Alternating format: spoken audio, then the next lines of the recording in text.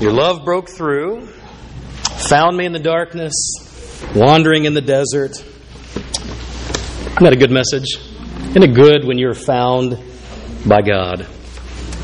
To be found and discovered and known, to be able to know Him and to rejoice in His presence. Oh, so good. So good.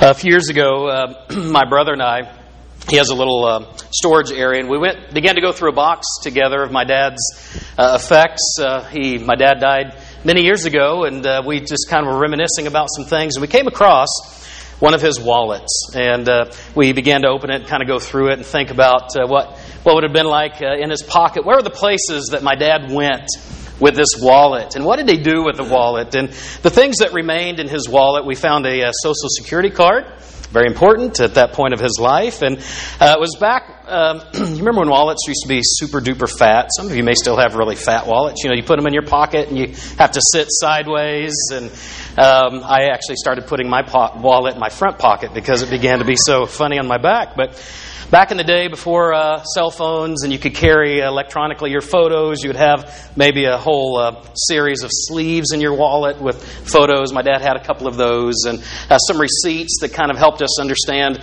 where he had been and some things that were important to him toward the end of his life. And got me thinking this week a little bit about, I've never really asked this question, but wondering if we found Jesus' wallet, what would be in Jesus' wallet?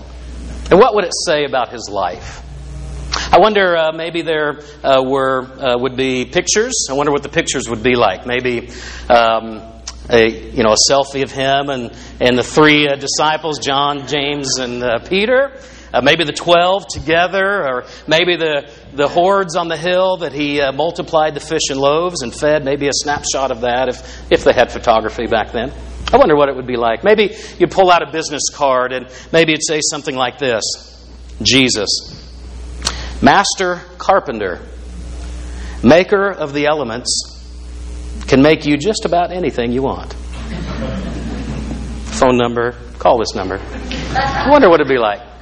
Or the receipts in his wallet. What would that tell us about the things that were of need for him, or things that were important to him?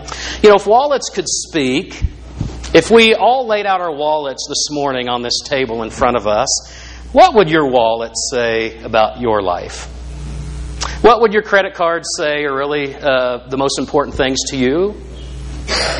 What would your driver's license say about the places you've been? If we still had photographs in our wallets, what would they speak about us? What would the receipts tell that were so important or of need in a particular recent season of life? Spiritual life is so intangible in so many ways, but the Bible continues to point us toward factors that are very tangible that help us measure our spiritual life. Not for the display of other people, but help us understand where our hearts are before the Lord. And it's so important, and so often one of those measuring realities is about how we interact with money. What sort of hold might money have, or the love of money have in our life? How would God want our wallets to speak? If we say we are followers of Jesus, do the wallets, if they could speak, do they also say, yep, see right here? It demonstrates that reality. This morning is not about talking about a financial need of the church, because praise God, we're in a very healthy financial space. But that's not what is most important in this particular passage. It is about your and my spiritual health. And it's about what does money and our dealing with wealth and all of that say about us. And this morning we're going to do a couple of things. Actually, three things. We're going to start with hearing a caution of Jesus, a caution. And then we're going to hear a question, and we're going to ask a question, and I'm going to leave you with that question this morning.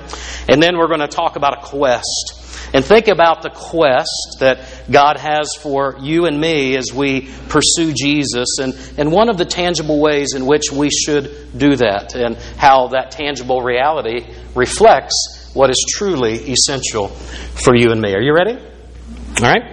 A caution, a question, and a quest. A caution, well, we should probably read our Bible first. How about that? We're going to look at Luke chapter 12.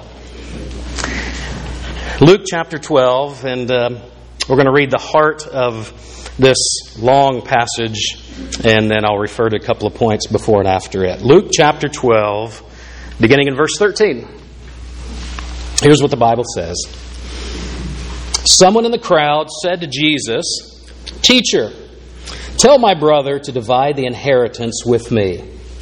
And in verse 14, this is Jesus' reply. "Man, who appointed me a judge or an arbiter between you?" Then Jesus said to them, the crowd there, "Watch out. Be on your guard against all kinds of greed. A man's life does not consist in the abundance of his possessions." So in our Western world, we might pause there and say, well, what in the world does our life consist? If it's not in the accumulation of wealth and all that many in the world around us might say is of utmost importance. So let's listen. Verse 16, "And Jesus told them this parable. The ground of a certain rich man produced a good crop. He thought to himself, 'What shall I do? I have no place to store my crops.' Then he said, 'This is what I'll do. I will tear down my barns and build bigger ones, and there I will store all my grain and all my goods. And I'll say to myself, you have plenty of good things laid up for many years. Take life easy, eat, drink, and be merry.' But God said to him, 'You fool, this very night your life will be demanded from you. Then who will get what you have prepared for yourself? This is how it will be with anyone who stores up things for himself, but is not rich toward God.'" But is not rich toward God. Living God, we pray this morning that your Spirit would be free to do the work that you desire to do in each of our hearts. Because it's not about self-justification or anything else. We come because we need purity in your presence. And we need the joy of living with you and walking with you. And we pray that we would be open to your voice. Not my ideas, but your voice as you would speak them this morning. Minister to us, please, we pray. In Jesus' name, amen. Amen. So a caution and a question and a quest. Jesus, earlier in this passage, this chapter, he actually in verse chapter 11, he'd been talking about the Pharisees, right? The Pharisees, Jesus encountered them a lot, and along the way he would fuss at them, and Jesus in some ways had certain things in common because there was a real passion for the Pharisees to follow God in sincerity. I mean, they really wanted to do it, but the way that they expressed their sincere following of God was to follow all of the rules and to get everything right, even if my heart wasn't engaged or if I could just honor God. It didn't matter sometimes what happened to the people around me, and sometimes people were left in the wake. And Jesus described, how many of you like to bake? Jeff, I know you like to bake. You better raise your hand. Who else? So about 8 of us, 10 of us maybe, like to bake. I'm not a huge cook or a big baker. A few years ago, my brother taught me how to bake homemade cinnamon rolls. And man, are they good. And I remember the first time I hadn't worked a lot with yeast. Have you ever worked with yeast? I learned that you have to stir yeast into sort of lukewarm water, and then it gets mixed in, and as the dough begins to sit, it has to sit for a certain amount of time. I don't even know how long, but I know what happens because of the effect of yeast. You can't see the yeast anymore, but it's in the dough, and what happens to that dough is the yeast, perceived by the eye, begins to work within it. It begins to grow, right? It puffs up. Its work is there because the yeast is infused in the dough. And Jesus gives this caution. He said, beware lest the yeast of the Pharisees also finds its way into your spiritual life. And sometimes it's imperceptible. Sometimes it infuses itself in us and slowly begins to work. And here's what he calls it. He says, beware of the yeast of the Pharisees, which is hypocrisy. Where we can talk about spiritual practice and religious activity and taking the Lord's Supper and all sorts of things. Yet often, if we're not careful, the yeast of the Pharisaical idea and mentality can work its way in us, and suddenly we begin to talk about things that are important to us, yet the living of our lives tells a different story. So that's the caution. Be aware of the yeast of the Pharisees, which is hypocrisy. And so if we live lives that are not reflective regularly, asking and inviting the Lord regularly to examine our hearts, and sitting with God's Word in the Bible in a regular way and saying, God, feed me and let this Word become in me so that the yeast of the world doesn't unknowingly do damage in my soul. And when it begins to, help me to see it and help me to sweep it out. You know, Jewish people, when they come to the Sabbath, they have this great practice of, in certain holy days, sweeping out their homes and getting the yeast out. And it's such a great symbolic picture of cleansing and preparation for the work of God in their life. That's the caution. And then he comes to this parable of the rich fool. And really the question is asked is, how much is enough?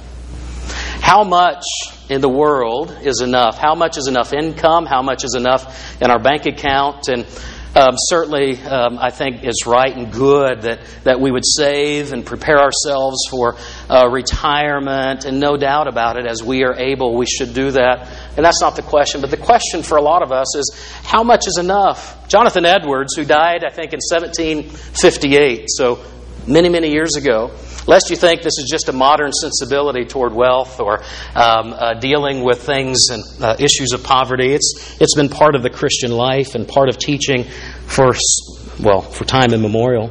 Here's what he would say, and I'm going to kind of read it to you, and I'll give a little reflection on it. But Jonathan Edwards says this. Jonathan Edwards, if you're unaware, was probably many historians would call him, he was a theologian, he was a preacher, a pastor, and many say that he's probably the greatest thinker that the United States has ever produced in its history. But here's what he said once in a sermon. He said, rich men may say, we have not more than enough for themselves to support their honor and dignity as is proper for the place and degree in which they stand. In other words, he's talking about sort of when we gain a certain level of lifestyle and we become comfortable in the way that we're managing our lives, and it's easy for us to say, I've expanded my life and I've got just enough to take care of these responsibilities and there's really nothing left over. But it's not just about rich people, because he goes on, he says, those who are poor, so he talks about the rich, and then those who are poor will say they have not too much. And those who are in the middle, right? So the middle income earners, those who are of the middle sort will say they have not too much. Thus, there will be found none to give to the poor. What's he saying? He's saying that, and it's so common for us, and one of the challenges in our world is as we get a promotion or a raise or a bonus, so often what we want to do is to expand our standard of living to accommodate this increased income. And part of what we're being challenged, I think, in this passage, as well as through the words of Jonathan Edwards, is to consider maybe thinking differently about when economic blessing comes, is there something else that God might want to do rather than with you, rather than, and with me, rather than just expanding our situation and our standard of living, so that then all of a sudden we say, oh gosh, I've got all these new expenses and all this other stuff, now I have just enough, right? That becomes the challenge in the world in which we live. And I know it's so hard to live here, as expensive as it is, but I want you to hear the words of a very learned man like him and to hear the words of Scripture. He goes on to talk about, in Galatians chapter 6, we talked last week when we focused on the Good Samaritan and the parable of mercy, and why it is good for us to be thinking about and to be available when God would provide opportunities for us to extend the mercy of God in a tangible way to people. We talked about how Paul to Galatians, he writes, "Carry each other's burdens, and in this way you will fulfill the law of Christ." I want you to hear another thing that Jonathan Edwards says about this. He says, "In many cases, we may, by the rules of the gospel, be obliged to give to others when we cannot do it without suffering ourselves. If our neighbor's difficulties and necessities be much greater than our own, and we see that he is not like to be otherwise relieved, we should be willing to suffer with him and to take part of his burden on ourselves. Else, how is it that the rule of bearing one another's burdens fulfilled? If we be never obliged to relieve others' burdens, but when we can do it without burdening ourselves, then how do we bear our neighbor's burdens when we bear no burden at all?" A lot of words. Here's what he's saying, I think, is that when we have the opportunity and God provides the opportunity to bear a brother's burdens, a sister's burdens in the faith community, part of that was when they're unable to meet the burden that they carry on their own, is that we who can at times and in seasons when we're able, we get beside them shoulder to shoulder and we let part of their burden slide over onto our shoulders. And sometimes we do it with personal sacrifice because we struggle. What Jonathan Edwards is suggesting is, how can we bear someone's burdens if we're always doing it just when it's convenient for us? If we're always doing it when it doesn't cost us anything, it's just out of our extra, and that's good. But there may be times, is the point, there may be times when God would want you and I to sacrifice some of our own conveniences and comforts so that we also are being burdened in the process of letting someone who is struggling let their burdens in part slide off onto us. The call of Christ. So that's the question. The question is, how much is enough? How much is enough? Being rich toward God. You see, the parable is that the man was successful. He worked hard. Praise the Lord. We're called to that. But the question is, how much for us is enough? This man's response was, well, I'm just going to throw it all in the bank. And I'm just going to accumulate and accumulate and accumulate. And the question is, has he been rich toward God? And the answer for him was no. And so the question for us is, how much is enough? Because sometimes abundance is not liberating. Sometimes abundance can be suffocating. How much is enough? That's our question for today. So the caution, be aware spiritually that the yeast of the Pharisees' thinking of talking a good game but not living the life, be careful. That's the caution. The question is, how much is enough? And now the quest. What is the quest of our lives? So if a woman's life does not consist in the abundance of his possessions, what are we to do? Our focus isn't on self-satisfaction and gratification. That's not our primary focus. Our primary focus is to be on the kingdom of God. Later on, Jesus, in the verses that follow the parable, verses 22 and following, he describes the life of being free and uncluttered from the worry of life, being overcome and overwhelmed by life's worries, because we are so kingdom focused and we're so trusting in God's provision and we're so thankful for that which He does provide to us. I was sitting here in a quiet moment. Can we be quiet just for a moment and listen outside? What do you hear? Birds. I love days like this. Jesus talks about how the birds, they don't go and they don't toil, they don't store up for themselves, yet God cares for them. And so how much more valuable are we to God? And how much more does He desire to care and provide for us? And then He says this, do not set your heart on what you will eat or drink. Do not worry about it. For the pagan world runs after all such things, and your Father knows that you need them. But seek His kingdom, and these things will be given to you as well. And then he goes on talking about what it means to store up treasure in heaven and not be so focused about building bigger barns and accumulation without asking the question, am I being rich toward God? So the quest for us is this. Are you ready? The quest is learning to focus our hearts. We're called to be people who set our hearts. I was driving, how many were there? There were about five fifth grade children off to West Marin to an outdoor education school. And as we drove, we saw a bobcat. And I said, there's a bobcat. And, they're all chatting, and we're half a mile down the road. And they're like, where? I said, guys, look at the cows on the hill. And we go around the corner. Where? So over and over, probably 6 different times, I pointed out things, and they missed it. But my whole point was because I wanted to fix their eyes on something that I was looking at that I thought would be really interesting to them. So I kept pointing as we drove by, encouraging them to fix your eyes there, right? They had the choice to do it. And if they did it in a timely way, they were capable of fixing their eyes. And I think part of our calling in the Lord is to learn, increasingly so, to fix our hearts. It's not just saying, these are the things that are important to me, and so I'm going to follow my heart and go after them, because that's not always what Jesus has for you. We are taught to know the Lord, and as we do that biblically, God begins to change our desires, and then we begin, through that process of regular prayer and regularly seeking God through the Scripture and regular times in community like this and letting other people sharpen me and letting other people sharpen you, we begin to learn what it is to fix our hearts on the things that are important to God. And when we do that, we know that those become the greatest loves of our lives, because we are choosing in a discipled way to fix our hearts on the things that really matter. Set your hearts and your minds on things above, we would be told in other places.